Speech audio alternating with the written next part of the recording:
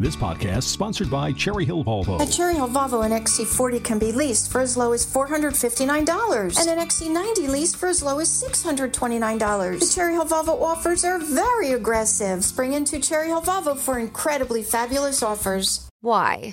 If you have T-Mobile 5G home internet, you might be hearing this Why? a lot. Why? Every time your internet slows down during the busiest hours. Why? Because your network gives priority to cell phone users. Why? Good question. Why not switch to Cox Internet with 2 times faster download speeds than T-Mobile 5G home internet during peak hours? Okay. Stop the whys and visit cox.com/5G home for details. T-Mobile prioritizes certain T-Mobile phone users over home internet users during times of congestion.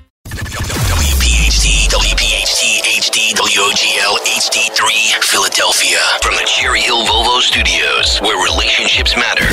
Always live on the free Odyssey app. The revolution will be broadcast. This is the next generation of talk. Now on Talk Radio 1210 WPHT, Rich Zeoli.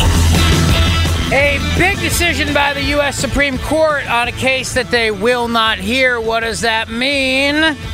And Nikki Haley, the darling of the establishment, excuse me, where does it go from here for her? As she now comes out and says, Donald Trump is hiding from debating me. Welcome back, glad you're here. 855-839-1210 on Twitter, at Rich Zeoli. We got a lot to chat about today. It's a big day. And I'll tell you, as all the stories come out about Iowa, I think one thing is very, very clear, and that is that Joy Reid hates white Christians, as do a lot of people in the media, no doubt about that. And that's what Heavy was getting to the last hour before we had to go to break. Joy Reid is a hideous person. She is the most racist person on television. MSNBC, of course, is part of NBC, which is owned by Comcast. And in addition to the vile hatred that was spewed by Joy Reid last night, Rachel Maddow actually censored Trump's Iowa victory speech by saying it's not out of spite, but they just don't want to carry it. Amazing, right? How the corporate media will censor the Republican primary frontrunner. It really is. And also the guy who, by some polls, is actually the general election frontrunner as well. But let's begin, shall we, with Trump's Iowa caucus victory speech. He won in a landslide last night because of the Burgum effect, as we call it. When Doug Burgum backs somebody, that person wins, period. And I think Trump was going to lose Iowa. Then Doug Burgum came out of the blue and backed him, and it changed everything. So, yeah, okay, fine. You want to mock me because I called it wrong and said that Burgum would be president? Fine. But redemption is mine because of my bold prediction that I don't believe any other conservative host in America made yesterday, which is that because of Doug Burgum, Donald Trump would win Iowa. In fact, I don't believe anybody predicted Trump winning Iowa. Did anyone, Matt DeSantis, that you know of, predict Trump winning Iowa yesterday? No one predicted Trump would win Iowa because of the Doug Burgum endorsement, aside from you. So you deserve full credit. Right. I mean, they predicted Trump would win Iowa, but not because of the Doug Burgum effect. Yeah. And that's where they got it wrong. And that's where I got it right. You deserve your victory lap today. Thank you. I appreciate that very, very much. Here is Trump's Iowa caucus victory speech from last night, where he spent most of the time thanking Doug Burgum. Cut number 1. Well, I want to thank everybody. This has been some period of time, and most importantly, we want to thank the great people of Iowa. Thank you. We love you all. What a turnout, what a crowd. And I really think this is time now for everybody, our country, to come together. We want to come together, whether it's Republican or Democrat or liberal or conservative. It would be so nice if we could come together and straighten out the world and straighten out the problems and straighten out all of the death and destruction that we're witnessing. That's practically never been like this. It's just so important, and I want to make that a very big part of our message. We're going to come together. It's going to happen soon, too. It's going to happen soon. I want to thank some of the great people. We have so many senators. If I go through every name, we'll be here all night, and everybody's going to get angry at me. But the senators, the congressmen from Washington, they came down from all different states. I want to thank you very much. I want to congratulate Ron and Nikki for having a good time together. We're all having a good time together. And I think they both actually did very well. I really do. I think they both did very well. We don't even know what the outcome of second place is. And I see Carrie Lake. Congratulations, Carrie. I spotted her, I have to announce, because she's terrific. She's going to be a senator, a great senator, I predict, right? You're going to be a great senator. And I also want to congratulate Vivek, because he did a hell of a job. He came from zero, and he's got a big percent, probably 8%, almost 8%, and that's an amazing job. They all did. They're all very smart people, very capable people. Now, he did not mention Doug Burgum in that part of his speech, but that's okay. I'm sure later he would. He also hit the fake news last night, before I get into the actual fake news. But here's Rachel Maddow cutting away from Trump's victory speech in Iowa as the MSNBC host announced the network will not air former President Donald Trump's victory speech. Maddow said the decision is not out of spite. Cut number 3. Yeah. They didn't. Let me just interject. I'm sorry. I just have to do a little bit of business just for a second. At this point in the evening, the projected winner of the Iowa caucuses has just started giving his victory speech. We will keep an eye on that as it happens. We will let you know if there's any news made in that speech, if there's anything noteworthy, something substantive and important. The reason I'm saying this is, of course, there is a reason that we and other news organizations have generally stopped giving an unfiltered live platform to remarks by former President Trump. It is not out of spite. It is not a decision that we relish. It is a decision that we regularly revisit. And honestly, earnestly, it is not an easy decision, but there is a cost to us as a news organization of knowingly broadcasting untrue things. That is a fundamental truth of our business and who we are. And so his remarks tonight will not air here live. We will monitor them and let you know about any news that he makes. Steph, I interrupt you. Right, because everything on MSNBC is truthful.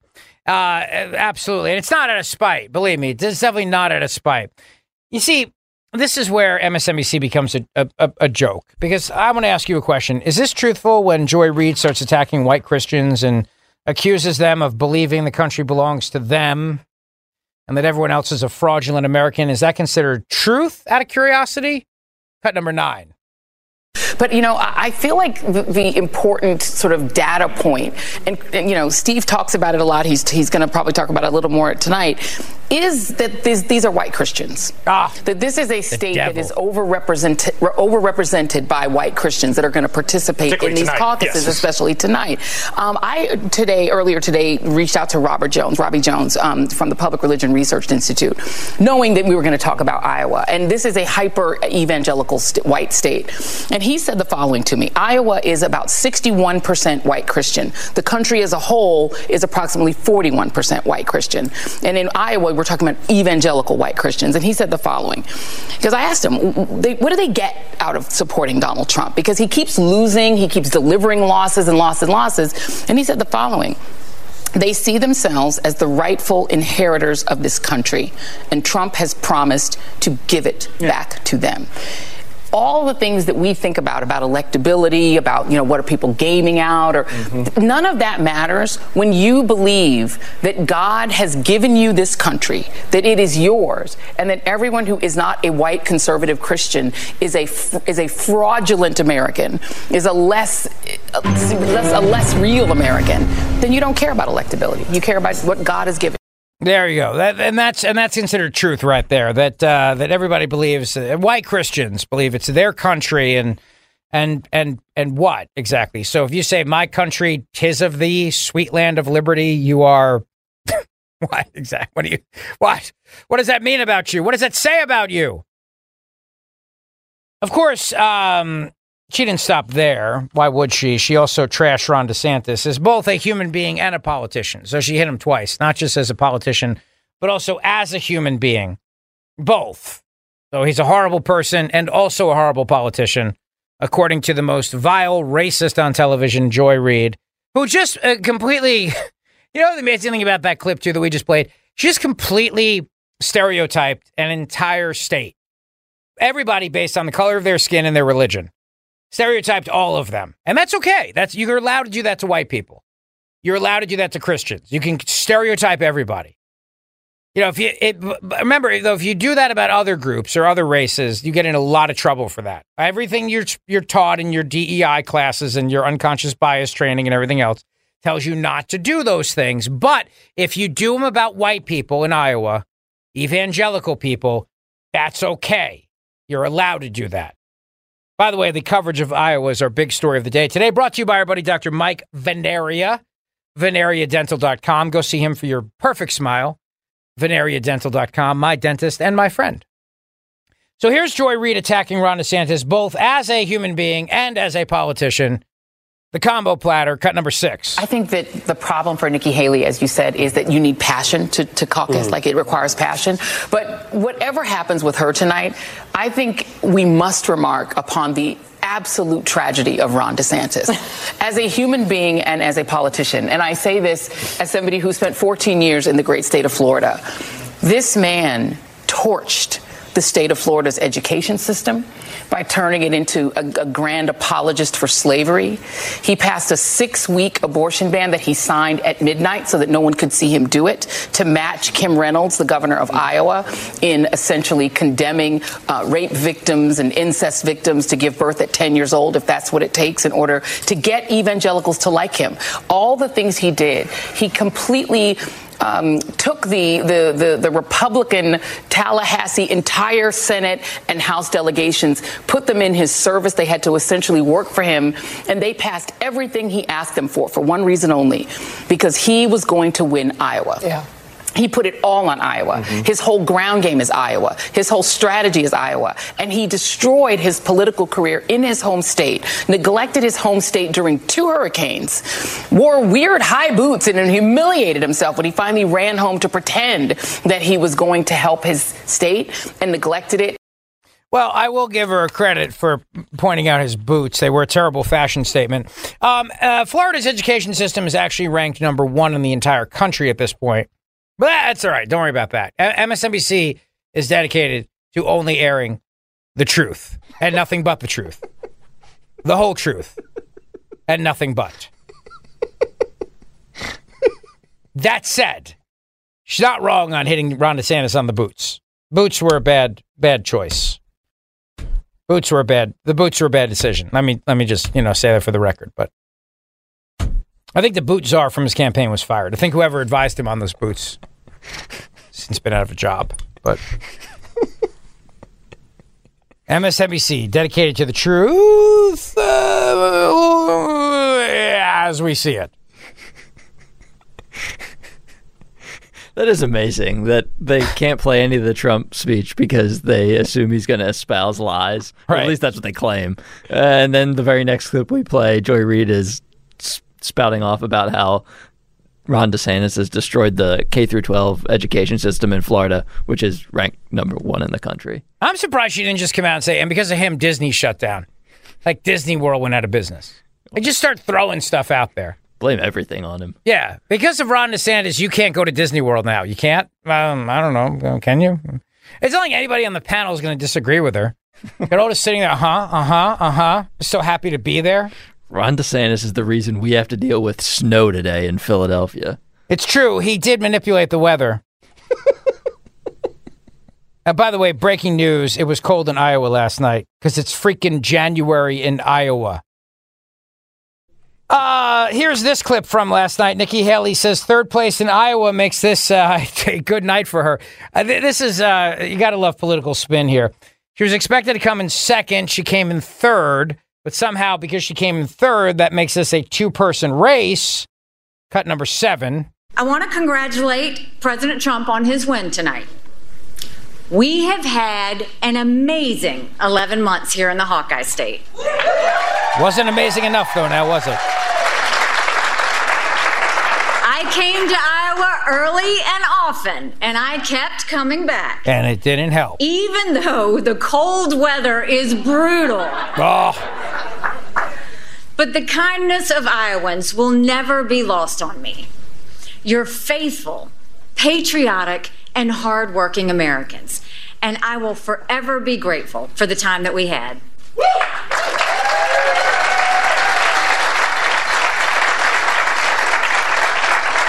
At one point in this campaign, there were 14 of us running. I was at 2% in the polls. But tonight, Iowa did what Iowa always does so well. The pundits will analyze the results from every angle. We get that. But when you look at how we're doing in New Hampshire, in South Carolina, and beyond,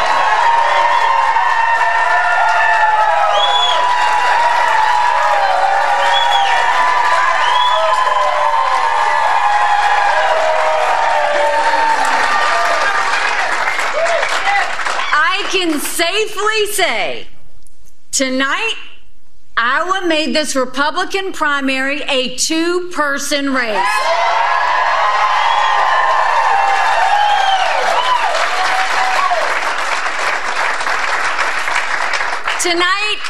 Tonight, I will be back in the great state of New Hampshire. And the question before Americans is now very clear. Do you want more of the same? Or do you want a new generation of conservative leadership? Well, she's losing in South Carolina, and that's her state. But she's not wrong. It is a two-person race. But it's a two-person race because the establishment is making it that way. She's not wrong. It's a two-person race, and it's going to be a two-person race all the way to the convention. She's not wrong. They will keep her in, and they will fund her, and they will not let her out. And this is where DeSantis is done. I mean, unfortunately for him, and this is what I said to you yesterday, you know, at some point here, you got to start thinking about 2028. You got to think about it. My position on that has not changed by the fact that he narrowly came in second place yesterday. Trump got 54% of the vote in Iowa. I mean, he's going to crush it in New Hampshire. He's going to beat Nikki Haley in New Hampshire. He's going to beat Nikki Haley in South Carolina. And the problem for DeSantis is that he has nowhere to go. And if I'm him and if I'm his people, all I'm saying to him at this point is, you got to get out, you got to back Trump, and you got to think about 2028. Nothing has changed. Iowa did not change that for him. It helps him in this sense. He gets to get out of the race with a little bit more dignity than he had. I mean that. I mean, sincerely. And I'm not trying to take shots at the guy. I told you, I like him. I think he's one of the best governors in the country. I think his handling of COVID was excellent. I think his handling of the economy in Florida has been great. I am a fan of Ron DeSantis. I like him a lot. He's not going to be the Republican nominee. And I've been saying that for a while now. And, you know, if you're a DeSantis supporter, you can get mad at me, but that's just the way it is. There's no pathway here for him. And I think that the smart political strategy for him is to get out of this race promptly and back Donald Trump, who's going to be the nominee, and push back on Nikki Haley, who represents a part of the Republican Party that is of the past. She talks about being the future conservative leader. She represents everything about the George Bush, John McCain Republicans that the party has moved on from. The party's moved on from that. Nikki Haley sounds no different from Antony Blinken when she talks about Ukraine funding. Nikki Haley sounds no different from all of the neocons before her who talk about what we got to do to Iran. The Republican Party has moved on from that. She's not a new generation of conservative leadership. She's what the Republican Party was and still is from an establishment perspective, but is not from a Republican primary voter perspective. Republican primary voters have changed, and who the core base of the Republican primary has changed. They've become a coalition now of blue-collar workers and people that don't want war and people that largely want the government to leave them the hell alone. And they've also become a coalition of people who are Hispanic and Latino and whatever the term is, black. They want things have changed. And in my opinion, Nikki Haley represents the Republican Party from the Bush era, the Romney era, the John McCain era, and I don't see that as being the future. I see that as going backwards. But the establishment has not changed. The same establishment that pushed back against Ronald Reagan in 1980 and Reagan in 84 to a degree, and the same establishment that pushed back against Barry Goldwater, destroyed the guy. The same establishment that pushed back against Donald Trump in 2016. that establishment has not changed, but the voters have changed in a big way. And I think the biggest way is because they now call BS on what the Republican establishment tells them. So I don't see her as being a candidate of the future in any way, shape, or form. But she's not wrong. It is a two-person race, and it will be all the way to the convention because the establishment has a lot of money, and they're going to make sure that she stays in. Their hope is that something will happen that will cause Donald Trump to have to either get out of the race or he will be ineligible to run or whatever, and they'll keep her in till the convention. That is going to be what their strategy is. And for DeSantis, I will just say to him, I think that, you can try to vie for second, hoping that that becomes how you get there. But I think it's just too much of a gamble. And what you do is you risk hurting yourself. Because if Nikki Haley beats you, which she's going to do in New Hampshire, and then beats you in other places too, it's going to make it that much harder for you in 2028. And you have a chance now to make Trump people very, very happy with you. Like today, the average Trump voter loves Doug Burgum. You can carry that mantle. No, I mean that sincerely. He can be a front runner, not Burgum, but DeSantis for 2028. But at some point, there's diminishing returns here, man. There's diminishing returns. And if you can't, to fight for second place and then ask yourself what it costs you to be second place. And if you don't wind up in second place, my God, people are going to look back on this in 2028 and think you couldn't even beat Nikki Haley. Like you came into this as a rock star who was going to beat Trump. You couldn't even beat Haley. I don't think he wants to be in that position. I can't imagine why his people would want him to be in that position. And again, I say that with all due respect to the guy. I say that with respect to his political future. I think I'm offering good advice to his political future here. But I understand that there is an inclination to believe that politics is unpredictable, but you're dealing with a situation where you have a very tested Republican frontrunner in Donald Trump. He won 2016. He won the Republican primary despite everything that they're still doing right now to him. And he still won it. And he's going to win it again. And so any little convention scenarios, any little games you want to try to play, they already tried that. They tried that in 2016. That was how Ted Cruz was going to somehow get the nomination, or Rubio, or whoever else was going to somehow. Maybe Pence would wind up getting the nomination at the convention. We've been here. We've been down this road already. So at some point, if you want to risk now rolling the dice at losing to Nikki Haley in New Hampshire, which you're going to do, and then South Carolina, which is looking very much like you're going to do, and then what? For what purpose then? Where is the upside to this? What is the upside here? When you still have a guy who's in such a lead that even if you beat her in second place, you're still in second place. I don't know what the game plan is here. I can't figure it out. And I think I'm a pretty smart political strategist. I'm not the smartest, but I think I'm pretty good at this. And I don't see what the game plan is here. So fine, if you want to stay until New Hampshire and then you want to go down swinging but looking at these poll numbers, and it's not necessarily DeSantis' fault.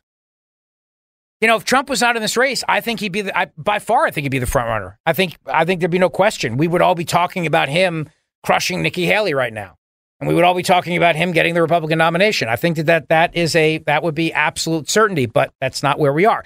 And I also think that if we were not dealing with a situation in New Hampshire where you have an open primary and Democrats are absolutely getting in this to back Nikki Haley, here's the random, I'll play it now finally, the random Democrat voter who just randomly decided all by herself with no prodding at all from the establishment to just back Nikki Haley and somehow wound up on corporate media on a national show to just randomly talk about it. Totally random, not at all an organized effort. In no way, shape, or form should you assume that there's any shenanigans going on behind the scenes here. This is purely random. She just decided this all on her own, and somehow the mainstream corporate media found her to talk about it. Take a listen. One of those frustrated voters is Thalia Flores, who you heard from at the start of the episode. After years of voting with the Democrats, this year, Thalia says she's switching things up. I decided several months ago that I thought, you know what, if my vote as a Democrat isn't really going to change things, then I'm going to vote in the Republican primary and at least try to get a candidate that I can respect and that I can live with, as opposed to Donald Trump.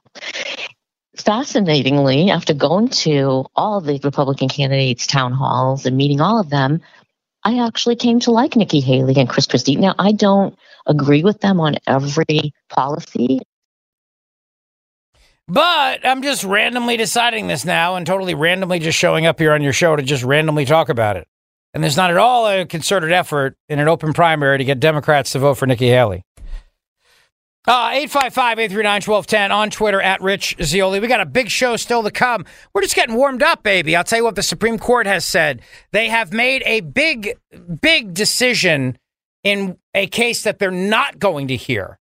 And tomorrow stands the chance to overturn one of the absolute worst Supreme Court decisions in modern history. So all of that is still straight ahead. Don't go away. How powerful is Cox Internet? Powerful enough to let your band members in Vegas, Phoenix, and Rhode Island jam like you're all in the same garage. Get Cox Internet powered by fiber with America's fastest download speeds. It's internet built for tomorrow, today. Cox, always building better. Cox Internet is connected to the premises via coaxial connection. Speeds vary and are not guaranteed. Cox terms and other restrictions may apply. Analysis by Ookla of Speed Test Intelligence Data. Fixed median download speeds. US Q3 2023.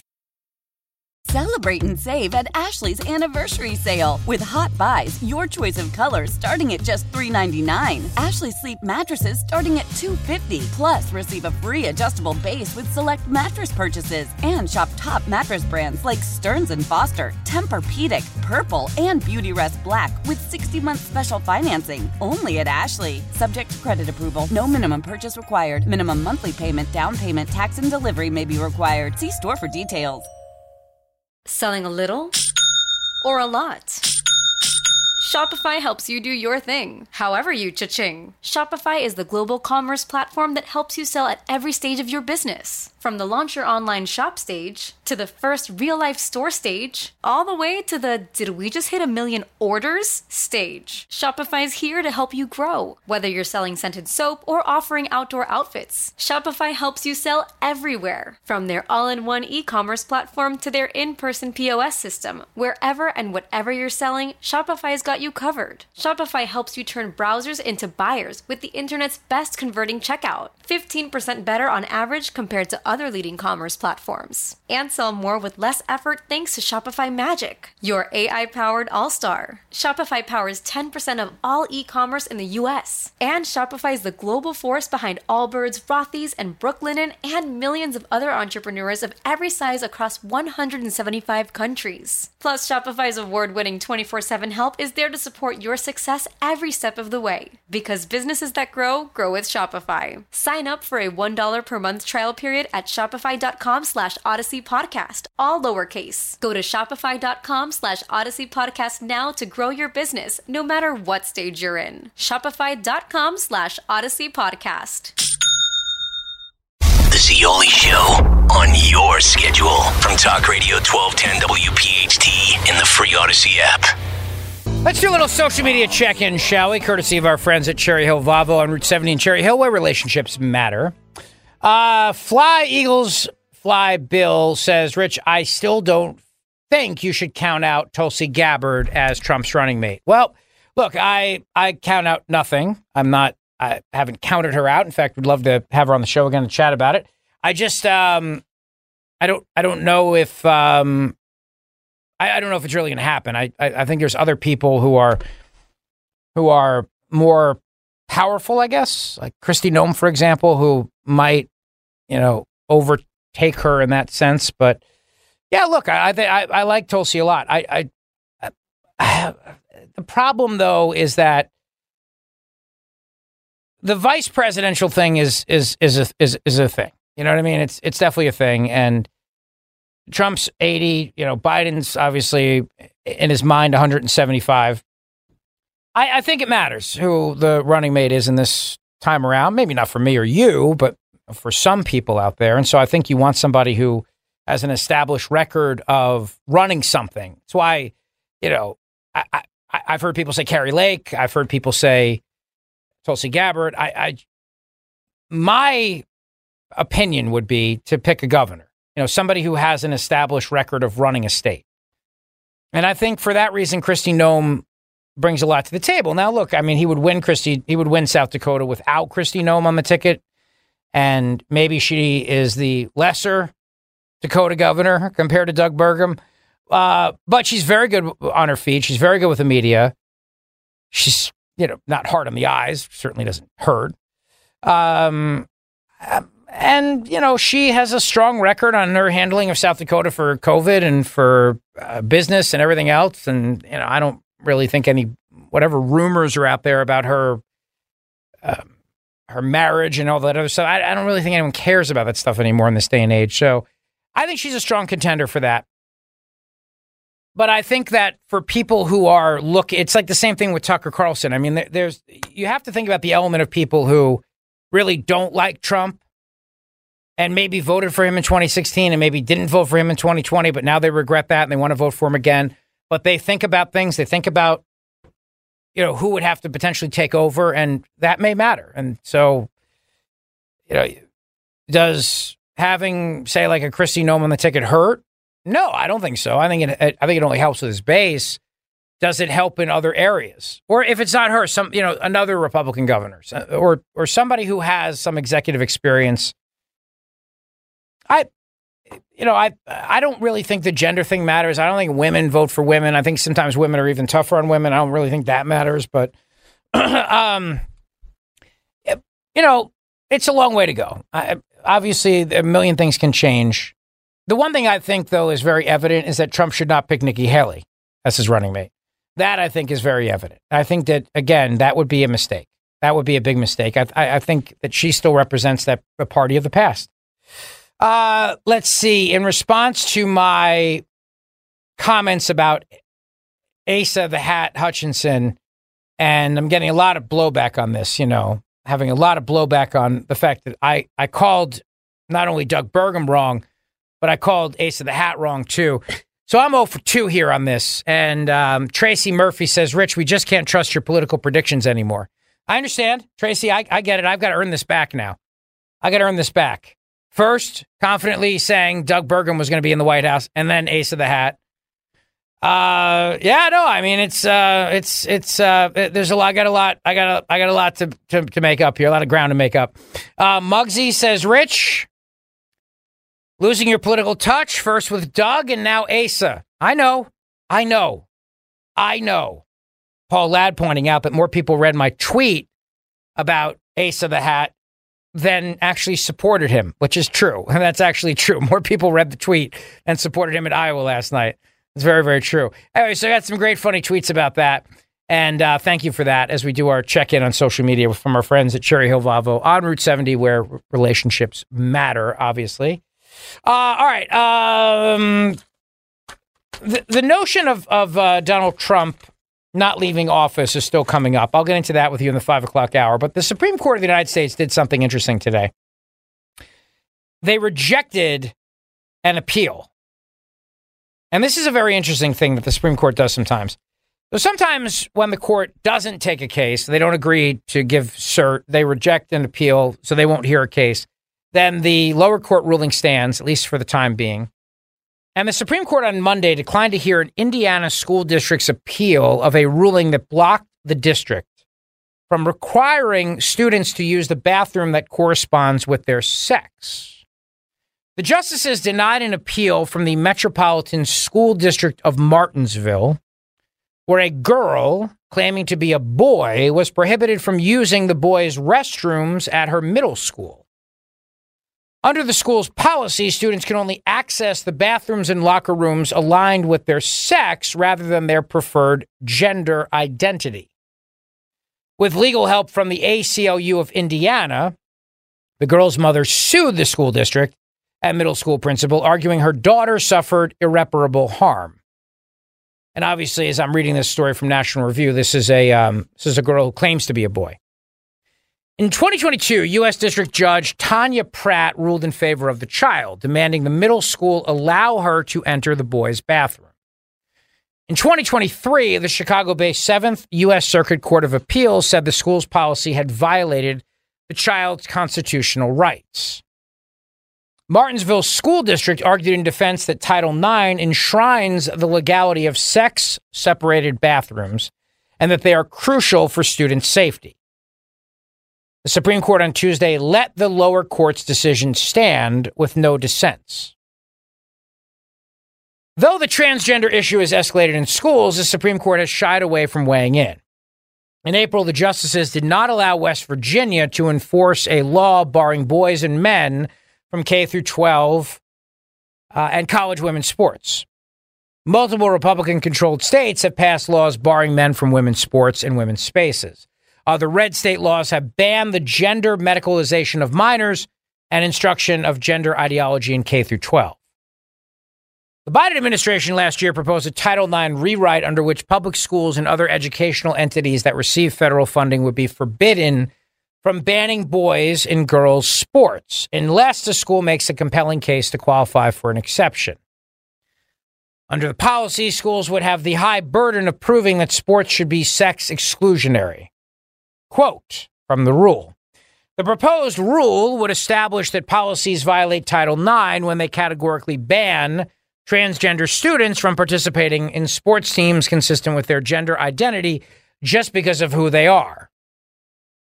The proposed rule also recognizes that in some instances, particularly in competitive high school and college athletic environments, some schools may adopt policies that limit transgender students' participation. Now, if you notice, that's a rule. And I spent a lot of time yesterday on the Chevron deference case, which is going to go before the Supreme Court today. Incidentally, Fox News was live in Cape May, New Jersey today, talking to some fishermen about the case that's going to be heard by the court tomorrow. So there's two separate cases regarding Chevron. Chevron is the 1984 ruling that said that the executive basically has the ability to interpret what the legislature passed and then figure out how to enforce it. And at the time, it was viewed as a positive for conservatism. However, like all things in life that have unintended consequences, the unintended consequence of that became an executive branch that decided, hey, we don't need Congress. We can just write laws ourselves. We'll just call them rules. So there'll be laws that identify as rules. And then they'll have the weight of law. And the only thing Congress can do if it doesn't like it is pass a law to overturn it. But it doesn't have to go to Congress for approval. And since that time, of course, the executive has blown out of control. The administrative state has leached into every aspect of our life under this rulemaking that Chevron gave the executive branch. And tomorrow, the Supreme Court will hear this case, and it has to do with herring fishing boats. And the rule that was done by U.S. Fish and Wildlife or the Marine Wildlife, whatever the hell the three-letter agency is that oversees, fishing boats, they came around and said, yeah, you got to have a herring fishing boat monitor on board the boat, and you got to pay for them at an average cost of like $750 a day, which sometimes is more money than the herring fishermen make, actually. And so basically, if the court overturns Chevron, which we're all praying it does, it'll go a long way towards establishing normalcy. Title IX is a great example of this. If Congress wants to change Title IX, then Congress should have to pass a law that changes Title IX. The executive shouldn't just get to rewrite what is a law. Title IX is a law. It's a statute. It's a law. It was passed by Congress. But because of Chevron, the executive says, well, even though this is the law of the land, we are going to now modify a law with a rule and fundamentally change something that at the time when Congress passed it, this was never their intent. The biggest offender of this up until now has been the EPA. I mean, the EPA has gone hog wild. And yesterday I shared with you a story how Biden administration is now proposing heavy fees against methane, which is, of course, what cows toot. When cows toot, they create methane in the air. So cows will be fined everywhere. But anyway, this is another great example of the out-of-control administrative state. Congress should have to pass an amendment to Title IX. If Congress wants to say boys can use the girls' bathroom and boys can play in girls' sports, then Congress should have to vote on that because the people should be able to say to their representatives, we either like this or we don't like this. And then there should be consequences if the people don't like it, meaning that they vote the bums out. But when bureaucrats do it at the Department of Education, which in my opinion should not exist anyway, If bureaucrats who are unelected and unaccountable at the Department of Education have the ability to just rewrite federal law by proposing a rule which would drastically alter the law of the land, Title IX, it shows you exactly what the problem is and the reason why Chevron needs to be overturned. Has to be.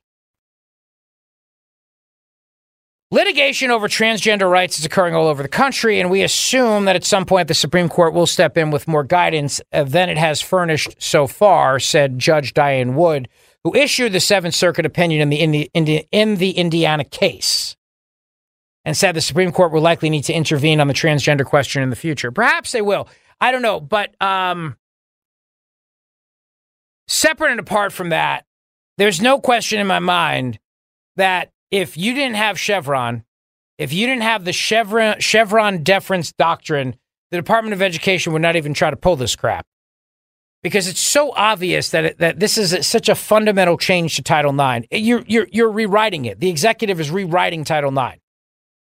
When it's very clear in the Constitution that the legislature makes the laws. And if the legislature already passed the law, it's one thing to argue that the executive interprets that law that was passed by doing certain things using its executive powers to enforce it, but to rewrite it or to add to it by adding fines or adding arbitrary rules like herring boat fishermen have to have a herring boat fisherman monitor on board and you got to pay for them. That is absolutely out of whack with what the Constitution says. Completely out of whack with what the purpose of the legislature is and the purpose of the executive branch is. So my supreme hope is that tomorrow the Supreme Court will hear Chevron and then in due course overturn it. Because it needs to go. I mean, it really does. It needs to go. It is so bad. I think it's one of the absolute worst decisions the court has made in recent history.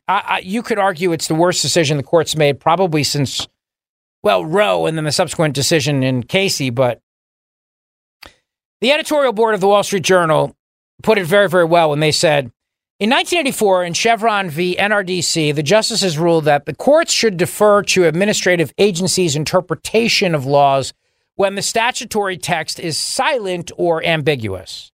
In practice, this has become a license for Congress to write vague laws that delegate legislative power to administrative agencies. Over the last 40 years, the Federal Register of Regulations has grown by tens of thousands of pages. See, that's what they do. When they decide to do a rule, they publish it in what's known as the Federal Register. And there's a comment period, and you get to comment.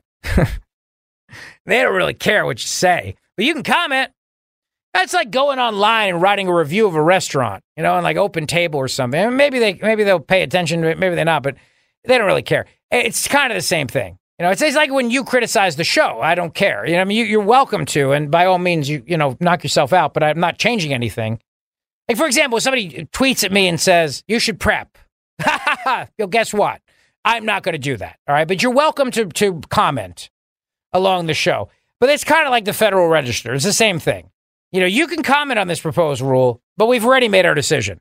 Just the law says we have to allow a comment period. It's grown by tens of thousands of pages. Wednesday's cases are textbook examples of how regulators invoke Chevron to expand their power and impose enormous burdens on Americans. Family-owned herring fisheries and vessel operators are challenging an obscure commerce rule that requires New England fisheries to pay for onboard monitors. Hey, yeah, I'm the fishing monitor. Yeah, my uncle's a congressman. That's how I got this job. So I'm going to sit back here and monitor how you people fish.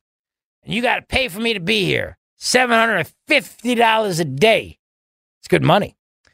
The 1976 Magnuson-Stevens Act regulates fishery management in federal waters and permits the National Marine Fisheries Service to require vessels to carry federal observers to enforce its regulations. But only in 3 narrow circumstances does the law require vessels to pay for their federal monitors, none of which apply to the plaintiffs. Congress declined to appropriate funds to pay for onboard monitors to enforce fishing regulations, so the National Marine Fisheries Service in 2020 decided to order them to do it. The agency estimated that a monitor would cost them $750 a day and reduce the annual financial returns by about 20%. But your government loves you. It does. Believe me, kids, your government loves you. Wants to give you a big hug and kiss. Makes your life so much easier.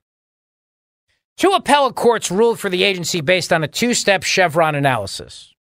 Courts first review if a law is clear. If the text is ambiguous or silent on a matter, courts must consider if an agency's interpretation is reasonable. The judges rule it is, they must defer to the agency. So a First Circuit Court of Appeals upheld the fisheries rule because the default norm is the government does not reimburse regulated entities for the cost of complying with properly enacted regulations. Translation, the government tells you what to do all the time and doesn't pay for it. So why would the herring fishing boat monitor be any different? Who cares if he's the idiot nephew of some powerful senator? But as the D.C. Circuit Judge Justin Walker noted in his dissent, Congress unambiguously did not authorize this mandate. The agency identified no other context in which an agency without express direction from Congress requires an industry to fund its own inspection regime. And the government's theory could undermine Congress's power of the purse. And that's true, right? Because, this is one of those great things where you turn around and you go, so who passed this law that says we have to pay for fishing monitors on our boat? And then people turn around and go, nobody. Some bureaucrat in Washington did. The late Justice Antonin Scalia supported Chevron after he joined the court, but he later expressed misgivings, as judges bowed to regulators even when they were stretching or rewriting the law. One result has been pendulum swings in public policy with every new presidential administration as agencies interpret laws to advance their agenda. I told you it's like all things in life. There's unintended consequences of something. We will see what the court rules tomorrow, but I'm telling you this will have, if the court overturns Chevron, this will be huge in reining in the out-of-control administrative state. It would be huge, and I'm rooting for it. As you can tell, obviously, I think this is one of the most consequential cases the Supreme Court could hear. And it all has to do with fishing boat monitors. Who knew, right? Listen, Dr. Mike Veneria is going to give you a great smile. He is the master of dental implants, and he's a great friend, and he is my dentist. And I'd love for you to see him. Just go to veneriadental.com, VANARIA, veneriadental.com. When it comes to your smile, you deserve a great smile because a smile tells the world so much about you. And you might do all kinds of things to take care of yourself in life, but by giving yourself a great smile, you will be doing something for yourself that will make you really, really happy. And Dr. Veneria is the best. He is the master of dental implants.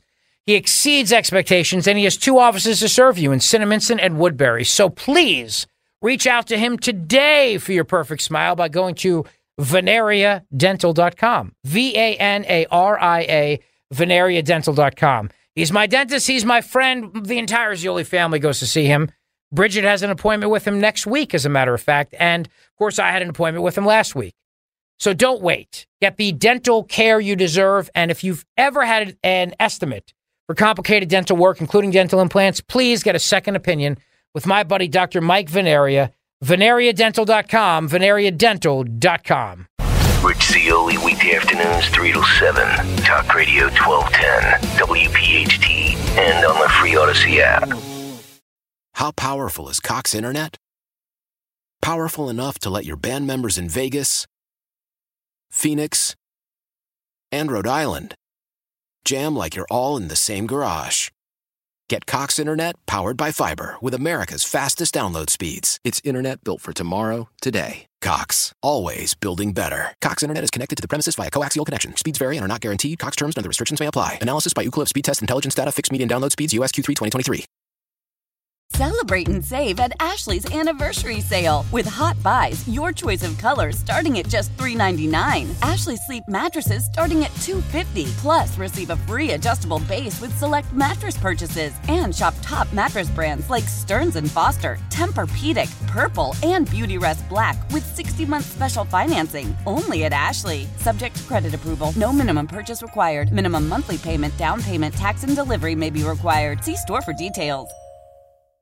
The national sales event is on at your Toyota dealer, making now the perfect time to get a great deal on a dependable new car. Like a legendary Camry, built for performance and available with all-wheel drive, you can count on your new Camry to get anywhere you need to go. And with available features like heated seats and a multimedia touchscreen, you can stay connected in comfort and style. Or check out an affordable and reliable Corolla with a trim for every lifestyle, from the hip and agile sedan to the sporty hatchback. There's a dependable Corolla built just for you. Plus, both Camrys and Corollas are available in hybrid models, so no matter your style, you can drive efficiently and affordably. And right now, your local Toyota dealer has more vehicles in stock and is making delivery on new vehicles almost every day. So visit your local Toyota dealer. And check out amazing national sales event deals on Camrys, Corollas, and more when you visit buyatoyota.com. Offers end April 1st. Toyota, let's go places.